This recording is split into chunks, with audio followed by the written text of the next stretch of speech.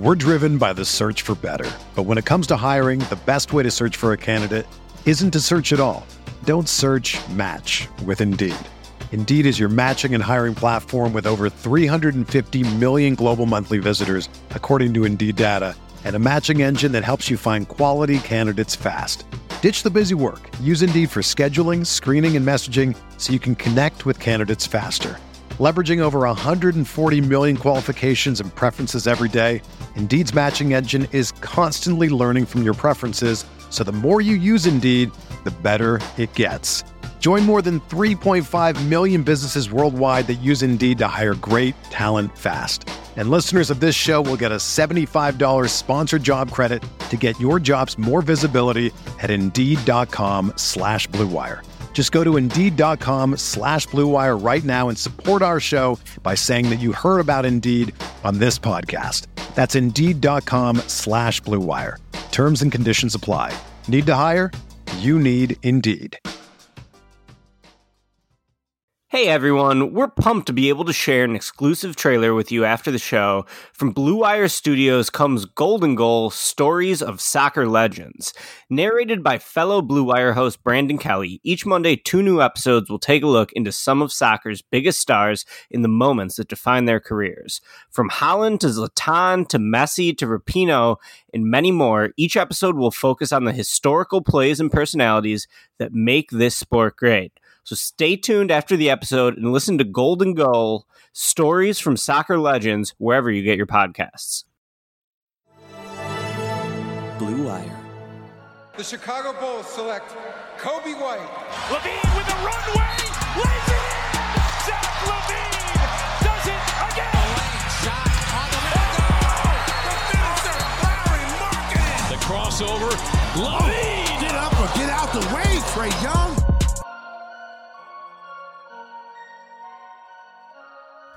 What's up, everyone? This is Cash Considerations, a Chicago Bulls podcast. I'm Ricky O'Donnell. I'm here, as always, with Jason Patt.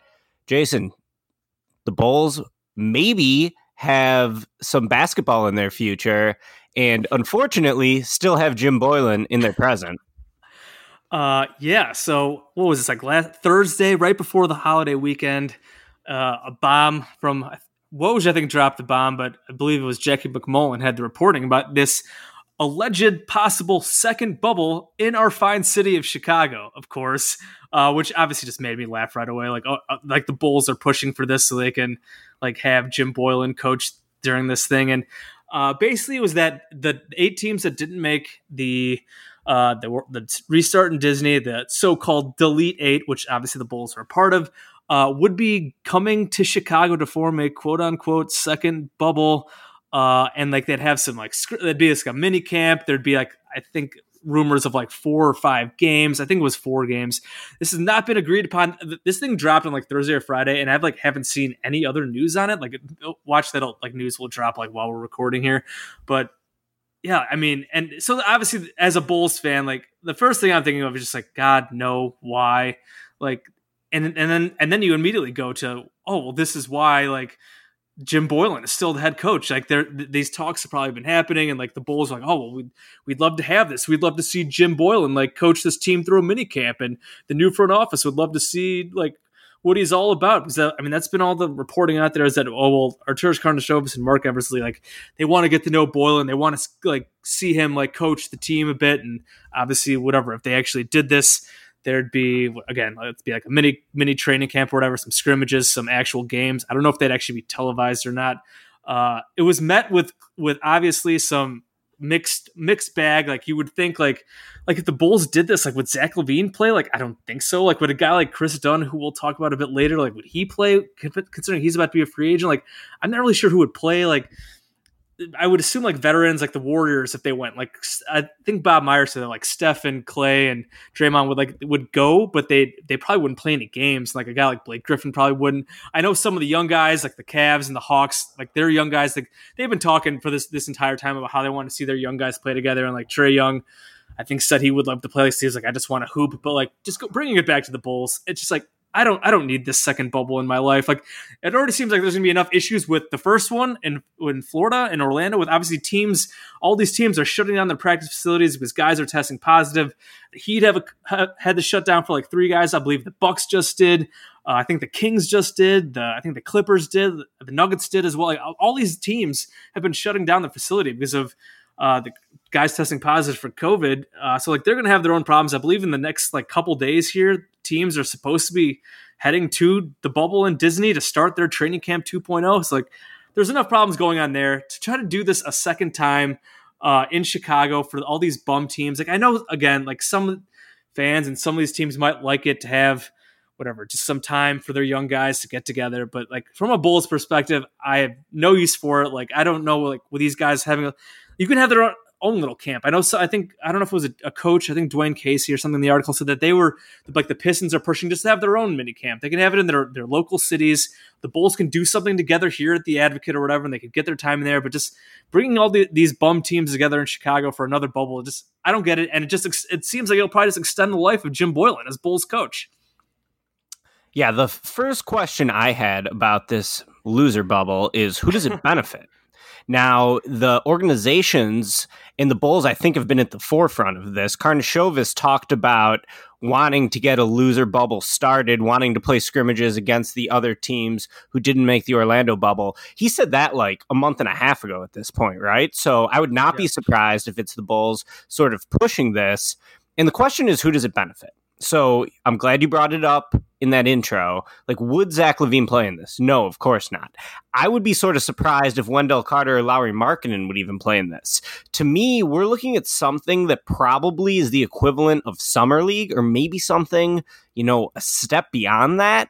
But given the date of when this is going to happen, before the draft, before free agency, so you're not even going to be able to get a chance to look at the new, whatever new pieces you have on the team.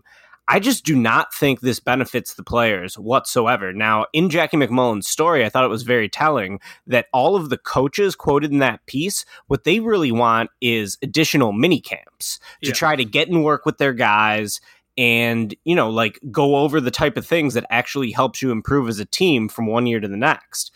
The holdup with that is apparently the union, led by Michelle Roberts, which wants to have sort of uniformed protocols for the entire league, whether you made the Orlando bubble or you didn't, because, 2 teams going to Orlando bubble are going to be there for 3 months going to the finals. So while I think like the intent of Michelle Roberts is absolutely correct, I wonder in practice if that's really the best way to do it, because the mini camps to me would seem beneficial for the teams that don't make it. Absolutely. Perhaps they're too much of a competitive advantage over, teams that are in the Orlando bubble for a while and that, will be starting next year at a disadvantage just because there's not going to be a lot of turnaround time between the end of this season for the playoff teams and next season. But, what would stand to benefit the Bulls the most, I think, is absolutely a training camp. Who wants to watch Bulls versus Cavs, Bulls versus Knicks? The only people who stand to benefit from this are owners trying to recoup some money. If there's something like already in the TV contracts that the stations have to publish these games. Now, of course, like NBC Sports Chicago isn't running the Summer League games. Those are on ESPN. And then if people like me and you want to watch those games and we're not in Las Vegas, you have to like buy a package through NBA.com, which I do like every year. And every year I tell myself like, this isn't going to be worth it, but I always buy it. So I wonder if there is something in the TV deals where, like, if these games happen, they have to be televised. The owners are able to recoup some revenue. Otherwise, this doesn't benefit anyone in the slightest. I'm like trying to think of like one player who would benefit from it. Like maybe Kobe White gets to go through the motions half-assed against the Hawks or something. But like in terms of actually making the team better, what these teams need is additional mini camps.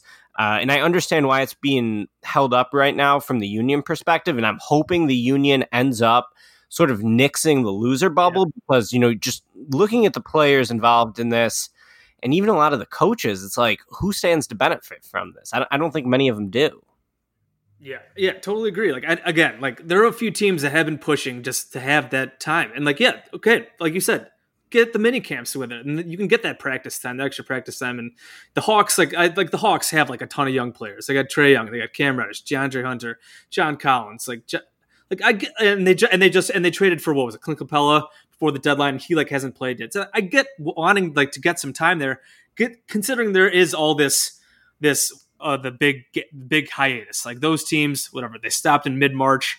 And then if you're not going to play, like if you're not going to get together that much until whatever next training camp in November, whatever. Yeah, I get it. You want to have some time, and if you're not going to have a summer league, you can do something like this where you just get your guys together. But like, yeah, like if you're going to come together and like play like 4 dumb games against other bum teams, like again, like your main guys like, shouldn't play. Like, I wouldn't want them to play. Like I wouldn't want my guys to get hurt in a dumb, stupid second Elite 8 bubble. Like screw that. So like. I don't know how much more playing games would actually benefit as opposed to just having the mini camp. I know you always hear like whatever the best chance to improve is like getting the reps in games, but like I feel like the sample size would be so small, it'd be such a weird situation, and just a few games. Like how much better can a player really be for just playing like 20 minutes in these stupid games? I don't know. So like when I saw this, I was just like, oh my god, this like why is this happening? Like. And I thought I had seen like it reported like right before this that this was not going to happen. They like wouldn't do like a tournament and it was getting shut down. I think it was it was coming from a Knicks guy, which is hilarious because the Knicks like just didn't even bother. Like we don't want to do this. Like we're going to hire a coach. Like we'll do our own thing. We'll do our own mini camp, and we did screw this second bubble. So like you said, like the players still would have to sign off on this. Like there's nothing agreed upon here, but.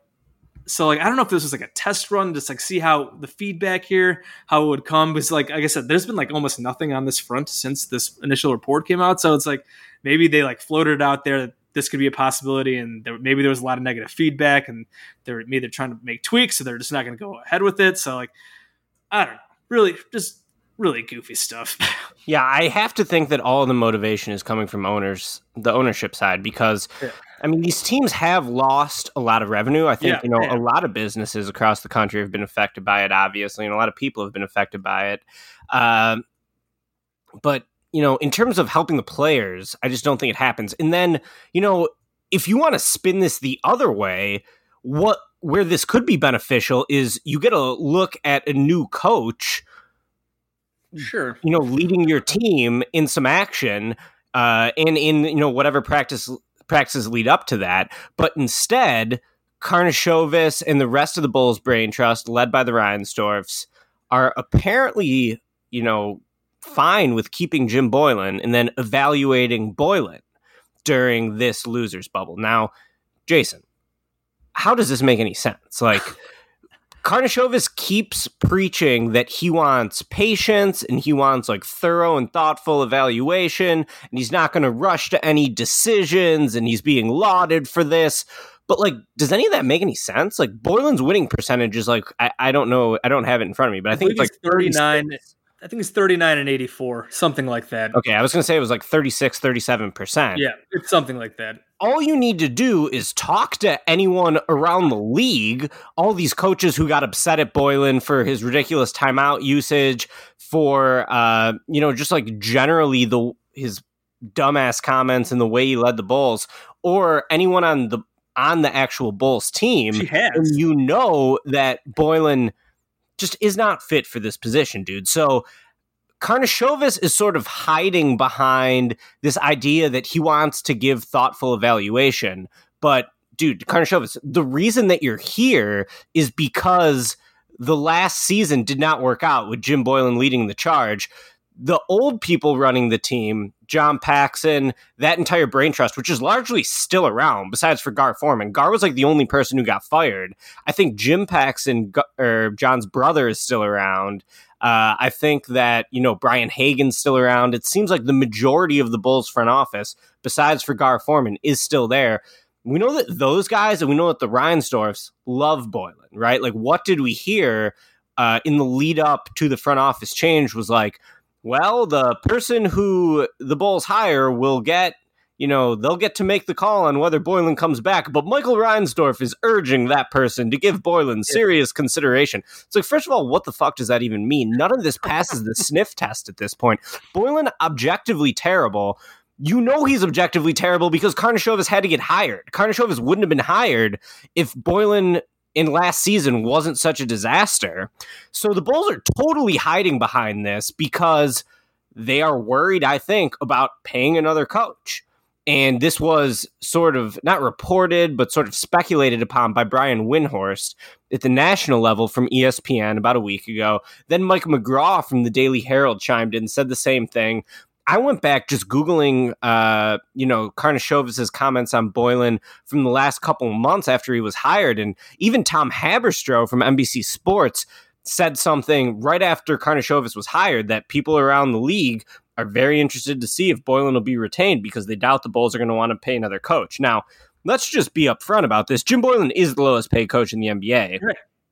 Yes, the Bulls would have to be paying two coaches if they were to fire him, hire a new coach, but just fucking do it, Bulls. Like, however many pennies you're saving, you're just ruining yourself in the public relations game, which you should finally be starting anew at after you hire Karnisovas, hire Eversley. Finally, you fire Gar Forman. Like, these are things to get the public on your side.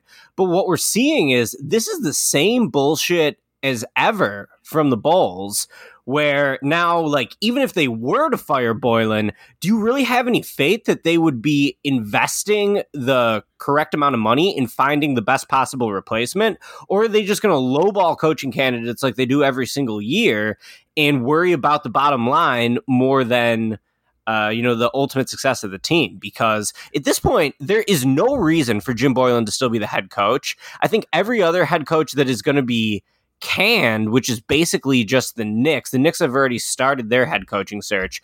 You have other coaches around the league like Brett Brown, who's going to be in the bubble with the Sixers. He might get let go. But the Bulls have an opportunity here, I think, to fire Boylen and to just start turning the page towards next season. But they don't want to do that. For whatever reason, the Bulls aren't letting go of this past season, which was an abject failure in every single sense. So the fact that the Bulls haven't fired Boylen, I think, is absolutely asinine at this point. I think all of it comes back to money. I think that, even if they do eventually do a coaching search, I no longer believe that they're actually going to search for the best candidate. Like, it's not like the Bulls are out there trying to hire Kenny Atkinson right now if they believe he's the best candidate. Instead, they're basically just trying to come up with all the dumbass ways they can salvage a little bit of revenue on the bottom line. So this entire thing has become very, very frustrating to me. And it reminds me of the old Denny Green quote from the Bears about 10 years ago. The Bulls are who we thought they were, and we let them off the hook. When they hired Karnisovas, we thought things might be different, but this is the same bullshit as always, man. Yeah, before I get into my take on this, because you touched on a lot of stuff there, and I was going to get into some of that as well, let's take a quick word from our sponsor, BetOnline. There's no shortage of action going on at our exclusive partners, betonline.ag.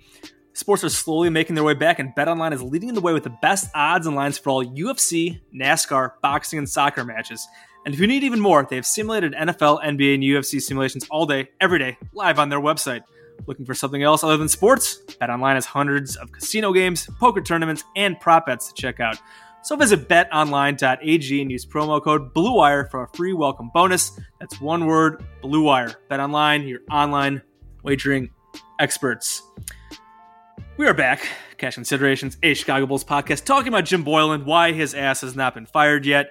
We talked a bit about this goofy second bubble, how it seems like the Bulls might be waiting till that to give him a proper evaluation. Ricky brought up some of the stuff, some of the very troubling stuff. It's not even, I wouldn't even say it's necessarily reporting, like you said, that Brian Windhorst was on, I believe, ESPN 1000, suggesting that the Bulls didn't want to fire Boylen because they don't want to pay another coach. And you mentioned the Mike McGraw thing about how, well, the Bulls have lost so much money because of the pandemic, and like now, so they're going to cheap out on a coach. I mean, and this, like you said, that's just total nonsense. Like, this is a franchise that obviously before this, like, yes, we acknowledge that the pandemic has not been great, that there's obviously been loss of revenue with no games and this, all this stuff. I get it. Okay, fine.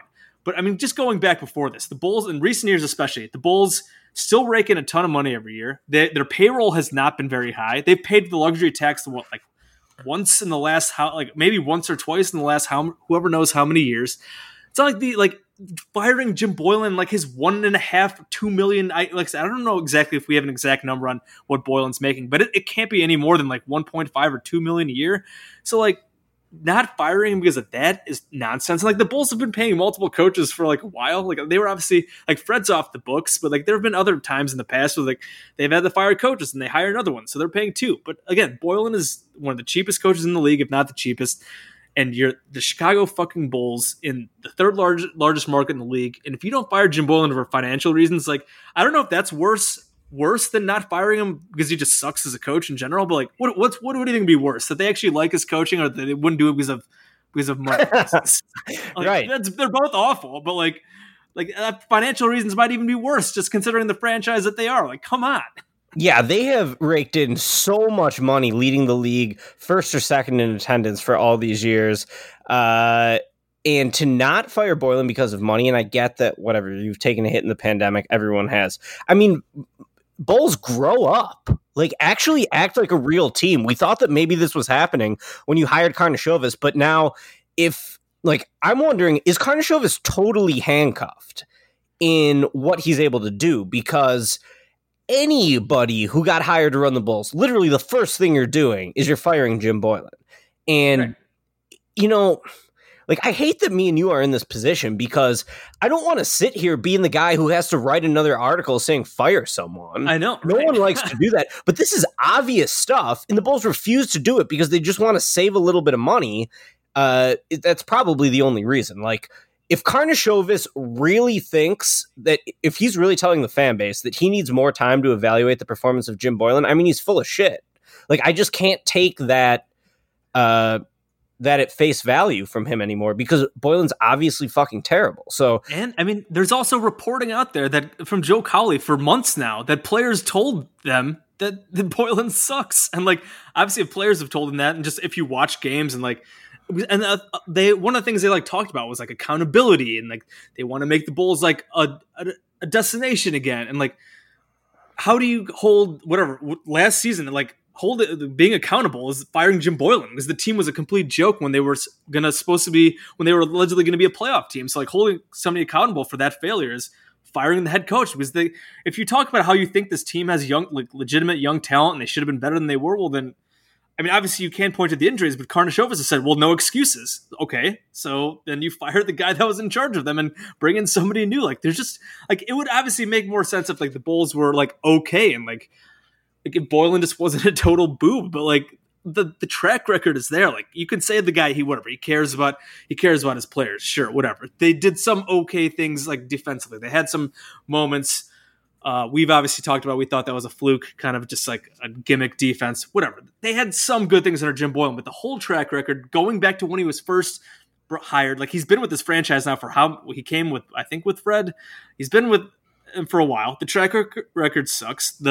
His actual record stinks. There was almost a mutiny. There have been other coaches have been upset with him. Other other teams, other announcers, other players have mocked him. Bulls players have expressed their dislike. So it's like, what else do you have to see? Like, I know there's the whole thing about, well, like Rick Carlisle and the Coaches Association, they don't like how the Bulls have treated coaches. So like the Bulls are trying to just get good in them, and like that will help them in the future. Like if they want to hire a good coach, but that's totally ridiculous. If you want the Coaches Association to respect you, fire Boylen, do a real coaching search, and pay a good candidate actual money instead of trying to lowball everyone every time you first offer them a contract as a head coach. So all this is totally insane. I just remembered the Athletic survey from the beginning of the season where the players said that Jim Boylen is the coach they'd least like to play for. So Boylen's reputation is obviously terrible league-wide. And this isn't just some podcasters or bloggers saying it.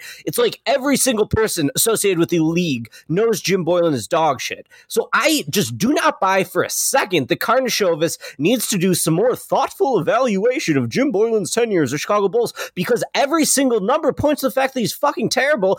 In fact, Karnisovas, you wouldn't have your job if Boylen wasn't terrible. Right. So this is like, yeah. Go ahead. No, I'm just fucking mad, and it doesn't make any sense. And it's the same bullshit as always from the Bulls. I mean, nothing has changed, man. Like, what did the fans say? The fans said fire Garpax. What did the Bulls do? They promoted Paxson. They fired Gar. Okay, whatever. I said at the time it wasn't good enough, and I honestly think it probably wasn't good enough. I know that we all got excited about Karnisovas and about Eversley, and I know it's still going to be 6 months until the Bulls play another game. So really, like, what are we even getting so worked up about? But it's not just about bad results, and believe me, the Bulls have had fucking terrible results for the last 4 or 5 years, whatever it is. But it's terrible process, and this is terrible process. Fire your dog shit coach, do an actual coaching search, pay a coach a fair salary, a fair wage, and instead they're not going to do this because they still need time to evaluate Jim Boylen, which is a joke. It's a slap in the face to the fans, who are the people you should have been bringing back in with the hiring of Karnisovas, and now you're just pissing it all away. Like, I was fine. Yeah, I was fine with them. I understood, like, the face-to-face thing. Whatever. Karnisovas wanted to get in the building, meet face-to-face with Boylen. At this point, that was a month ago. Like, again, yeah. And I said, like, oh, I'm fine with it. They're going to be patient. They're going to meet Boylen face to face, like, get some more feedback, and it would be maybe like a week or two, and then they'd make the decision and they'd fire him. Now again, we're like, whatever, 3 weeks to a month later, and now it is like, now it's just like unfortunate because there were these good vibes about whatever hiring Karnisovas. He seems like a smart guy. He's got a pretty good track record. Same with Mark Eversley. So, like, I don't want to say I'm, like, out on these two guys already. Like, they still have a lot of work to do, and they might make some good moves. They might end up firing Jim Boylen finally. It's just like, we just don't understand why it's taking so long. Like, ultimately, even if they get to the point where they do fire Jim Boylen, like, it just doesn't really make much sense. If they, who knows? Maybe it does work out. Like what? It's just weird. It's just very strange at this point. Like, and I understand why you'd be upset about it. If they don't fire Boylen before the loser bubble, that'd be crazy. I mean, what the fuck? And what are they waiting for? Yeah, that's that would just be a slap in the face of the fans. Like, they know the fan base doesn't want him back. He doesn't deserve to come back. And this kind of just goes back to, like, again, you talk about a coaching search. The Bulls haven't done an actual coaching search since hiring Tom Thibodeau in 2010. Like, Fred Bay basically was a handpicked guard replacement in 2015 after firing Tom Thibodeau. And then they didn't do a coaching search after firing Fred. They just gave Boylen the reins. And then they gave him an extension for no reason after last season. Last season was a disaster outside of 1 month. And then they give him an extension, and a cheap extension, which, okay, if you're going to give them a cheap extension, okay, so that you give him that cheap extension, so then you fire his ass if this year is terrible. And here we're sitting here, this year was terrible, and he's still here. So it's like, it just doesn't make any sense. All right. Well, I mean, the Bulls are who we thought they were, man. We've let them off the hook, but fortunately, this podcast is for people who love the Bulls so much they actually hate them.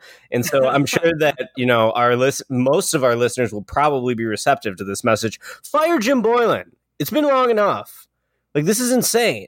This should be over before we recorded the next podcast, but because of the reports this week, and because of all the speculation from national reporters and local reporters, I'm starting to think that Jim Boylen is still going to be around whenever this loser bubble, which is a terrible idea, comes to fruition. And it's just insane, dude. It's totally ridiculous. Yeah, I don't get it. So I guess to finish up here, we obviously the last couple weeks have been going through. We went through the core guys. We talked about Zach and Lowry. We talked about Wendell and Kobe. We figured we'd go through kind of the rest of the roster. Maybe it's kind of rapid fire style. Just talk about kind of what happened this past season, like kind of looking at why the Bulls stunk, and then just quick, like, looking ahead, like, should they be on the team next year? Should they not? Why not? So we'll go basically, like I said, rapid fire here. We don't want to ramble about the rest of these bums on this roster. There are obviously a few keepers. There are a few decent players. But let's just talk about the rest of the roster real quick to finish up this pod. Let's start with Otto Porter Jr., who we liked the trade when it happened. We talked about that. I believe coming into this season, we called him the best player on the team. And then the season was a disaster. He played 9 games, hurt his foot, was out for 4 months, came back for 5 games. So he played 14 games this year. He has a $28.5 million player option for next season. So, I mean, there is absolutely no reason he's not taking that, right? Obviously, he's going to take it. Yeah. So basically, because Porter's going to be making so much money next year, the Bulls really don't have a ton of their favorite word, flexibility, cap space, heading into this offseason. But I mean, like, the 10,000-foot view of Otto Porter Jr., which is a move I loved at the time. Yeah, traded Jabari Parker. And Bobby Portis, yes, I think that he can be good when he's healthy. He's absolutely the type of player the Bulls need for the team, just as like sort of a low usage offensive player who could stretch the floor, hit threes, add to the defense. Well, what did Porter end up playing? 14 games this year? 14 games. Just a disaster, basically, for him since he came to Chicago. No surprise, because the Bulls have a long history of being unable to keep anyone healthy. Porter, of course, had a long history of injury issues before he even got to Chicago. The hip thing was even the start of this season. There was like rumors about his hip being an issue, and like they were asking him about it. It's like, oh no, because he started the year like his first like 5 games, like his horrible first like 5 games played into why the Bulls started whatever like 1-4 against shitty teams, because he was terrible, and they were asking him like how are you, like, are you okay? Like, is your hip fine? He's like, oh, I'm just like playing into shape, like, because he was bad. He was starting to come around a bit. And then he got hurt, and then he stayed out much longer than I feel like anybody thought. It was like when he first got hurt against the Hawks, he just like this foot injury, and then just like, progressively it was like worse and worse. And he missed almost 4 damn months, and he came back and he did not look like he was in shape. He played okay. Like if you look at his numbers are okay, and like he had some decent scoring rate. Like his on-off like net rating was actually good, which kind of just shows you that like he is important. Like when he's healthy and when he's playing well, like the Bulls like didn't have a small forward, like and he's an ideal fit there. He just can't stay healthy. He has some chronic possible issues. So like you got him on this player option, which he's almost certainly going to take. Like you're not going to commit. You're not going to sign him an extension. Obviously, I think you should probably look to see if you can get anything. He'll be an expiring contract, but like with all this uncertainty around the league, like who's going to take Otto Porter, like, or give up anything for a guy who just played 14 games? I'm assuming you're probably stuck with Porter to start next season again. So that would probably mean no cap space. The Bulls would have to make other moves. Maybe he plays well enough where you deal him for something at the trade deadline. Like I would hesitate to give him a long-term deal. Like he would have to actually have like a full season to be healthy. Like it's just unfortunate because like you said, like, and I said this as well, like we both liked the trade when it happened. It seemed like it made sense to get rid of 2 guys who weren't part of Ferruccio and Jabari and Bobby Portis. And it just hasn't worked out. Unfortunate. You have any other Otto Porter thoughts, or should we move on? Otto Porter's cool.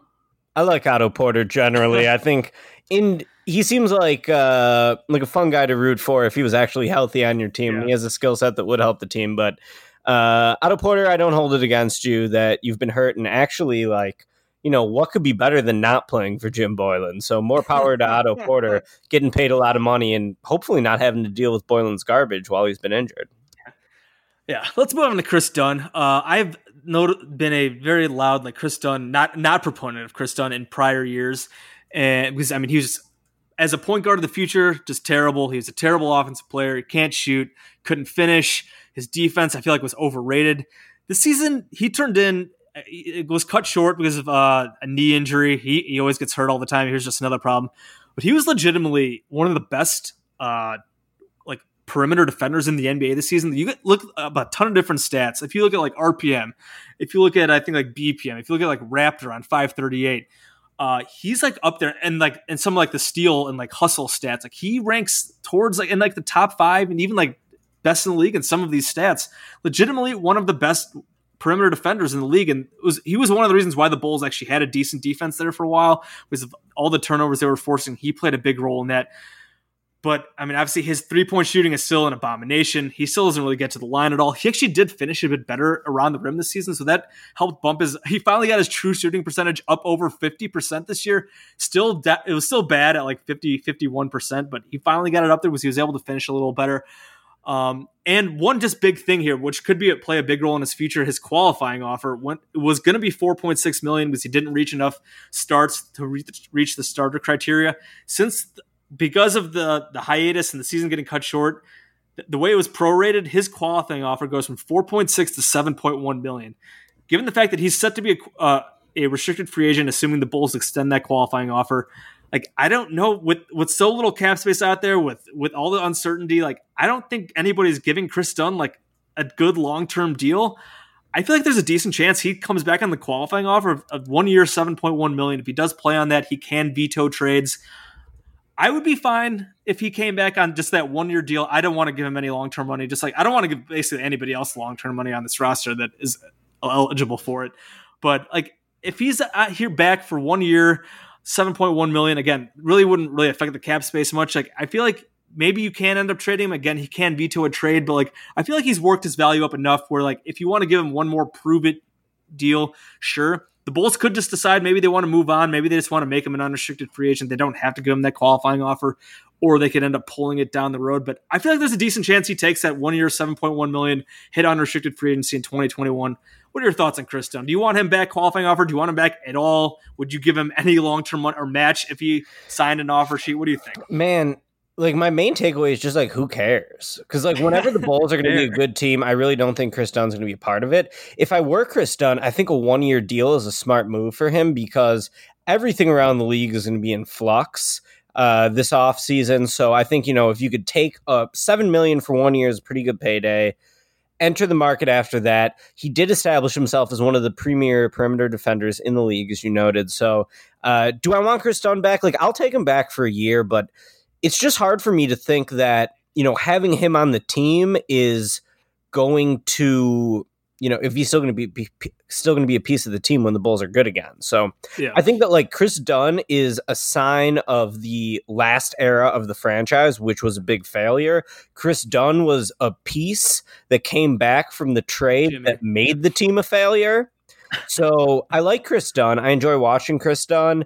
I think that, the Bulls were awful defensively without him. And with him, there were times when they looked like a top 10 defense. And he was really the one guy on the team who was fit to play that ultra aggressive trapping style that Boylen was deploying. So Chris Dunn definitely deserves a place in the league. He's not a very good offensive player, absolutely elite perimeter defender. It's going to be a test case of the Jabari Parker saying, which is that players don't get paid to play defense. Well, no one's paying Chris Dunn to play offense.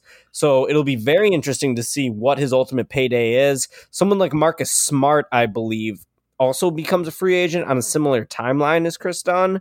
So, those two guys could be going at it. But yeah, like I would bring back Dunn for $7 million on the qualifying offer if you can. Otherwise, I mean, Shaq Harrison probably gives you 80% of what Chris Dunn gives you, right?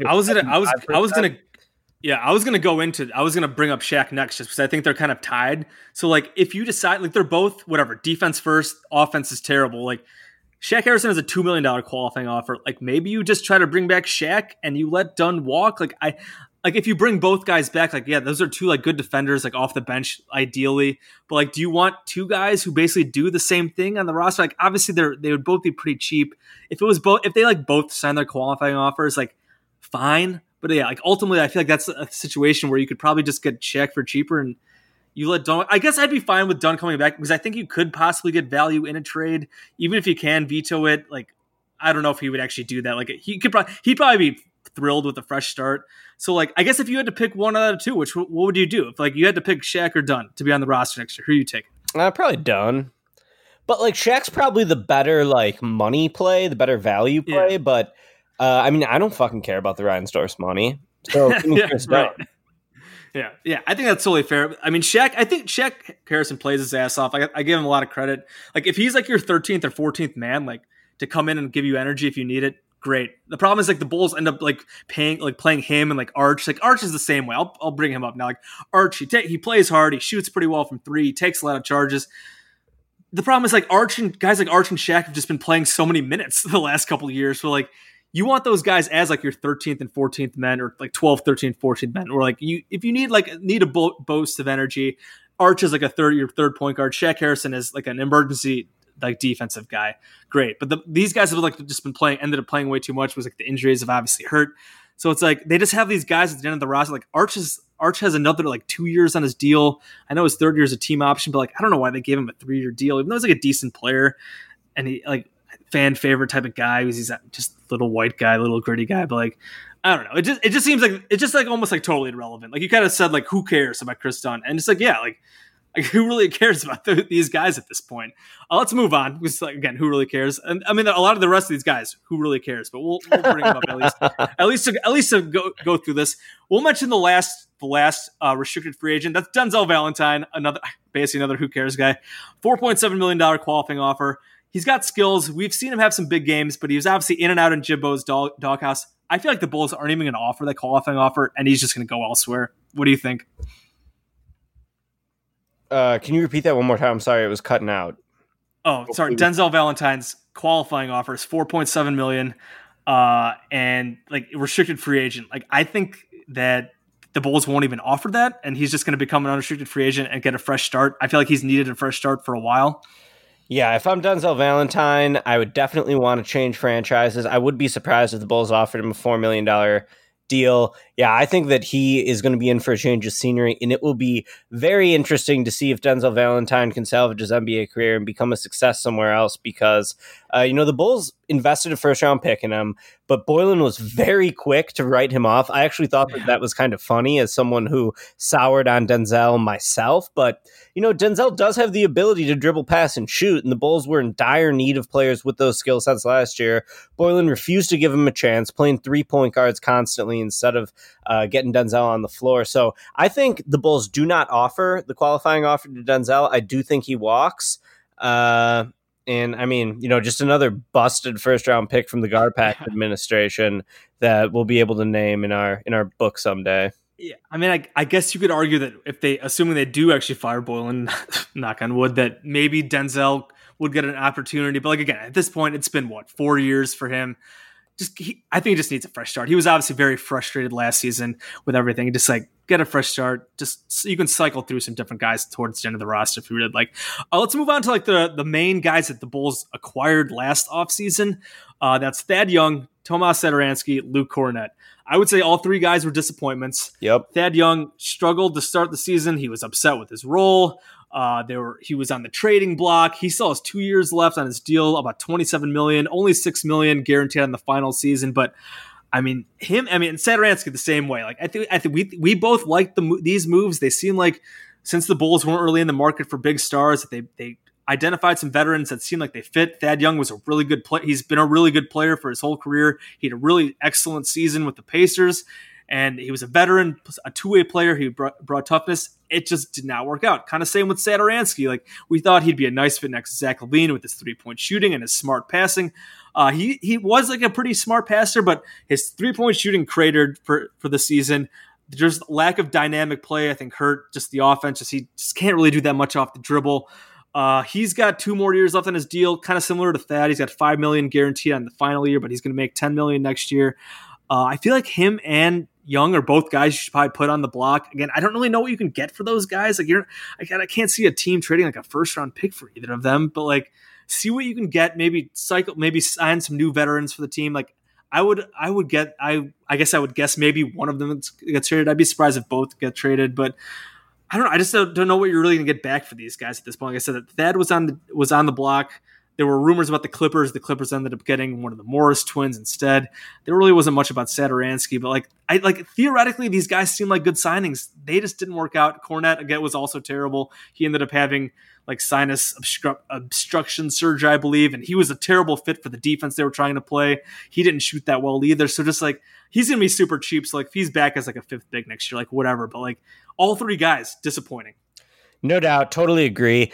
I'll start with Satoransky because, the book on Satoransky coming from Washington is that he just wasn't a very aggressive player. He was someone who was content to sort of blend into the background instead of trying to stand out. During his time with Washington, he never had a usage rate that even hit 14%. This year with the Bulls, he hit 16.5%. But I would say like the difference was not noticeable in that he very much lived up to his reputation of being someone who blends in instead of stands out. I would love to see Satoransky with a usage rate over 20 because I did feel like there were times when he was a pretty decent player. You mentioned his shooting fell off, only hit 32% of his threes this year. But before that, he's always been like a career 40% 3-point shooter. I think that the Bulls could have done really well to actually let him handle some offensive playmaking duties instead of just giving the ball to Zach and letting him jab step for 18 seconds on the shot clock. But for whatever reason, that never happens with Tomas Satoransky. He always just sort of is a guy who is very, very, very low usage. And, while I do think that like his size, his positional versatility, he was even playing some small forward for the Bulls this year. It's 6'6", could help a lot of good teams, or 6'7" he even is. It's like, who really wants to pay a backup point guard $10 million when you can find a backup point guard for a lot cheaper than that who puts up pretty comparable impact numbers? So I would say Satoransky was a big disappointment, but I still it's easy to see why people thought that was a good signing.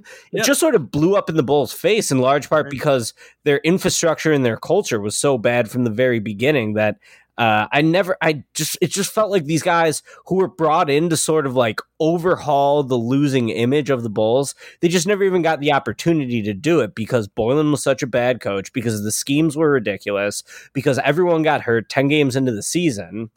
And this thing just never got off the ground the way they intended it to. So I totally agree with you that, from Satoransky to Thad, who was unhappy the entire year, the Bulls tried to make him a spot-up shooter instead of someone who was attacking the basket in like a roll man scenario out of pick and rolls. Like, everyone was misused. Kornet too.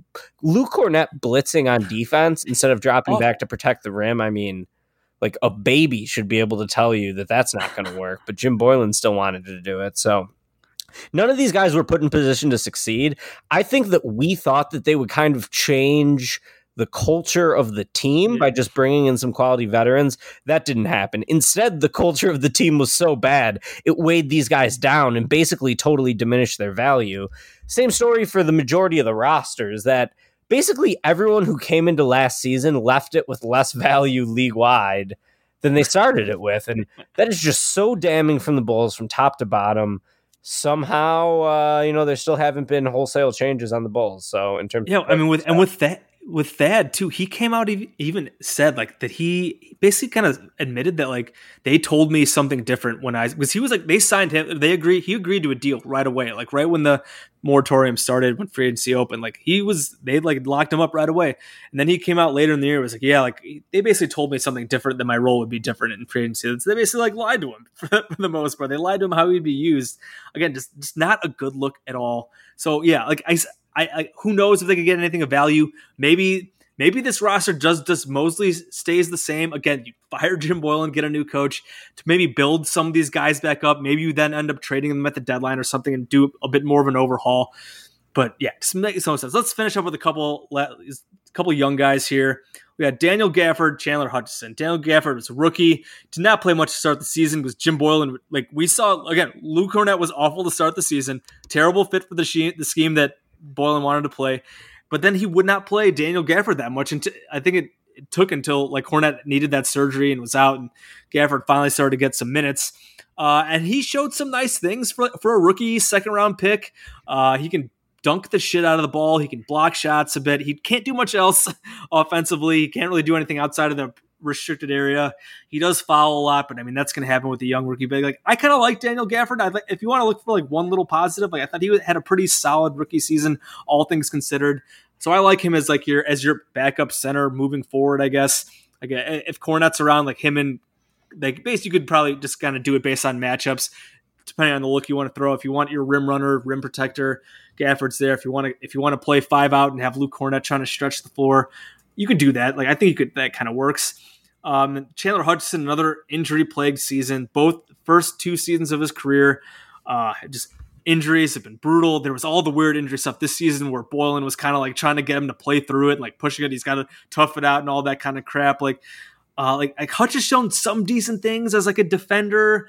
He can get to the line occasionally. He's not a good free throw shooter. He's a terrible shooter in general. Like he's shown some skills. I certainly am not going to call him young Pip like Stacey King likes to do, but like there was like a possible decent player there, like at least a decent like bench wing. And like we know one of the big Bulls issues has been just a lack of wing depth. So like him being hurt has been a problem, but like there's an opportunity there possibly to at least, if he can stay on the court, to at least be at least wing depth for the Bulls as a guy, even if he can never shoot. Like he's long, he's pretty athletic, he can defend, and if he can get to the line, like almost like when Jimmy Butler started his career, he couldn't really shoot. He wasn't that good offensively, but he could get to the line and he could defend like crazy. Like obviously I'm not saying Chandler Hutchison is going to turn into Jimmy Butler and what he became, but like if he can at least be that kind of player, like what Jimmy Butler started as, like that's a decent role player in there. So it'll be interesting to see. Like I would assume that they will exercise his team option.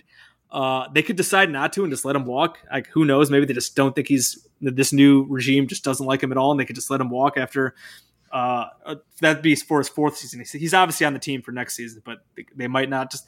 He might need to go into a prove it year next season. But Thoughts on those two young guys? Well, if you want to talk about who the loser bubble could actually benefit, I think those two guys are the only two guys on the roster who really come to mind who could benefit from it. Of course, Chandler Hutchison will probably just get hurt because he's been made of glass up to this point. I like watching Chandler Hutchison play a lot.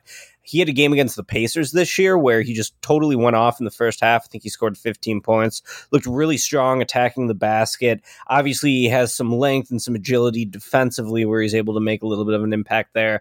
So the Bulls should be investing. They should have been investing everything they could from the moment they drafted Chandler Hutchison, gave him the promise before they even drafted him. They knew they were going to take him, to just develop his shooting, because if he could shoot at just an average NBA level, he'd probably be a really good player. If you could just get him to shoot slightly below average, he's still useful.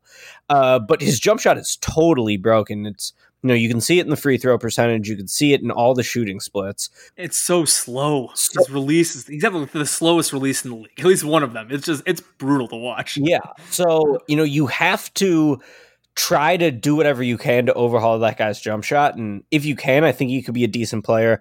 Gafford was really fun. And I think that Gafford looks like a potential hit on a second round pick just by being a guy who can run and jump at center. Yep. When you're 7 feet tall, you can move the needle a little bit doing that. So I like watching Daniel Gafford play a lot. I think that, these two guys next year will be sort of the fun developmental guys on the team, but of course Hutchison isn't even that young anymore. What is he now? Probably 24 or 25 because he was a senior in college.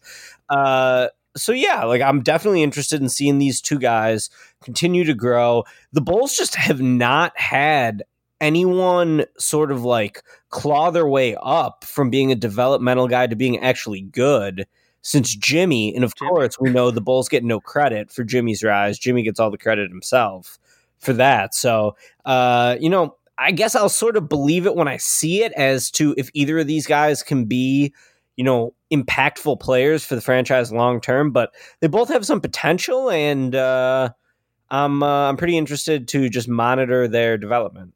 Yeah. And to wrap it up here, we have Cristiano Felicio is finally in the last year of his terrible deal that he's obviously, I don't know if you could trade him. You don't want to keep 6 big men. He'd be the fourth center. Maybe you can dump him. Maybe you're not going to stretch his contract. That'd be a waste. Who knows what happens there? But he's bad. It's so sad. Big Chris seems like such a nice guy. Unfortunate, but he's just trash. Just sad. And then there's Adam Makoko, our 2-way guy. Maybe that's what the second bubble would be good for, was finally drawing up those plays for Adam Makoko. Maybe Boylan would probably love it. That's funny. I'm actually interested to see Makoko play a little bit more too, because he had some good moments in the G League. He had one end of game situation. I'm blanking on the opponent, the Pelicans. Yeah, where he really got hot in the last 2 minutes of the game. So Makoko, why not? He seems pretty athletic and he seems like he could shoot. So maybe he can potentially fit a mold of a 3-and-D guy. That would be awesome if they can actually develop some of these fringe guys into being useful players. Throw Makoko in there with Chandler Hutchison and with Gafford too, and they got Makoko as an unsigned free agent, or undrafted free agent, I should say. So I do think he's interesting. Actually, I'm sort of excited to see Adam Makoko. I would have been excited to watch him in Summer League, which should be going on right now if the world wasn't currently burning. But yeah, that's another guy who I still think there's some hope for. Big Chris, there's no hope for Big Chris. But the good news for him is that he should have enough money to keep him financially set for the rest of his life. I hope he's being responsible with the coin, and good for him. He got paid. He took Jerry Reinsdorf's money. More power to him. Secure that damn bag from Jerry Reinsdorf. Love it. Even if it did not work out at all for the Bulls. That basically wraps us up here. That's basically the last 3 weeks. We've obviously just gone over this whole Bulls roster. Obviously is not great. I think there's still some promise there. As we mentioned for the first half of this podcast, just fire the damn coach, and maybe we'll get a real coach in there, and maybe mold some of these guys, some of these young guys, some of this core, some of these fringe guys into actual useful players on a team that's not completely awful. Maybe we'll see. We'll see if there's any more news on this second bubble coming out in the next week. Maybe they'll actually, maybe they'll, every week we say maybe they'll actually fire Jim Boylan. I'm not counting on that given this whole news of the second bubble, but maybe there'll be more news coming up. But besides that, we're going to have to find some other things to talk about. We will figure it out though. We'll obviously keep bringing you cash considerations.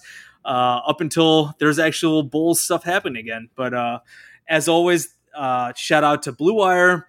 Shout out to our new soccer show, Golden Goal. We got Greg Olson in on. We've got has a new podcast. We have a bunch of other athletes to come, and Cubs utility guy Ian Happ. Just ton of great podcasts on the Blue Wire Network. We're growing. We've been just trying to make this whole pandemic easier. Obviously, we'll see with what's going to happen with the sports possibly coming back in the next few weeks. We'll see what happens with baseball and basketball. Who knows? It's going to be wild for us. Cash Considerations, a Chicago Bulls podcast. As always, rate and review us. Hit us up on Twitter. You guys know where to find us.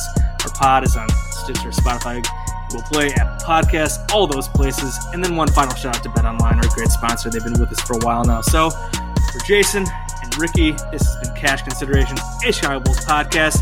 We will talk to you guys later.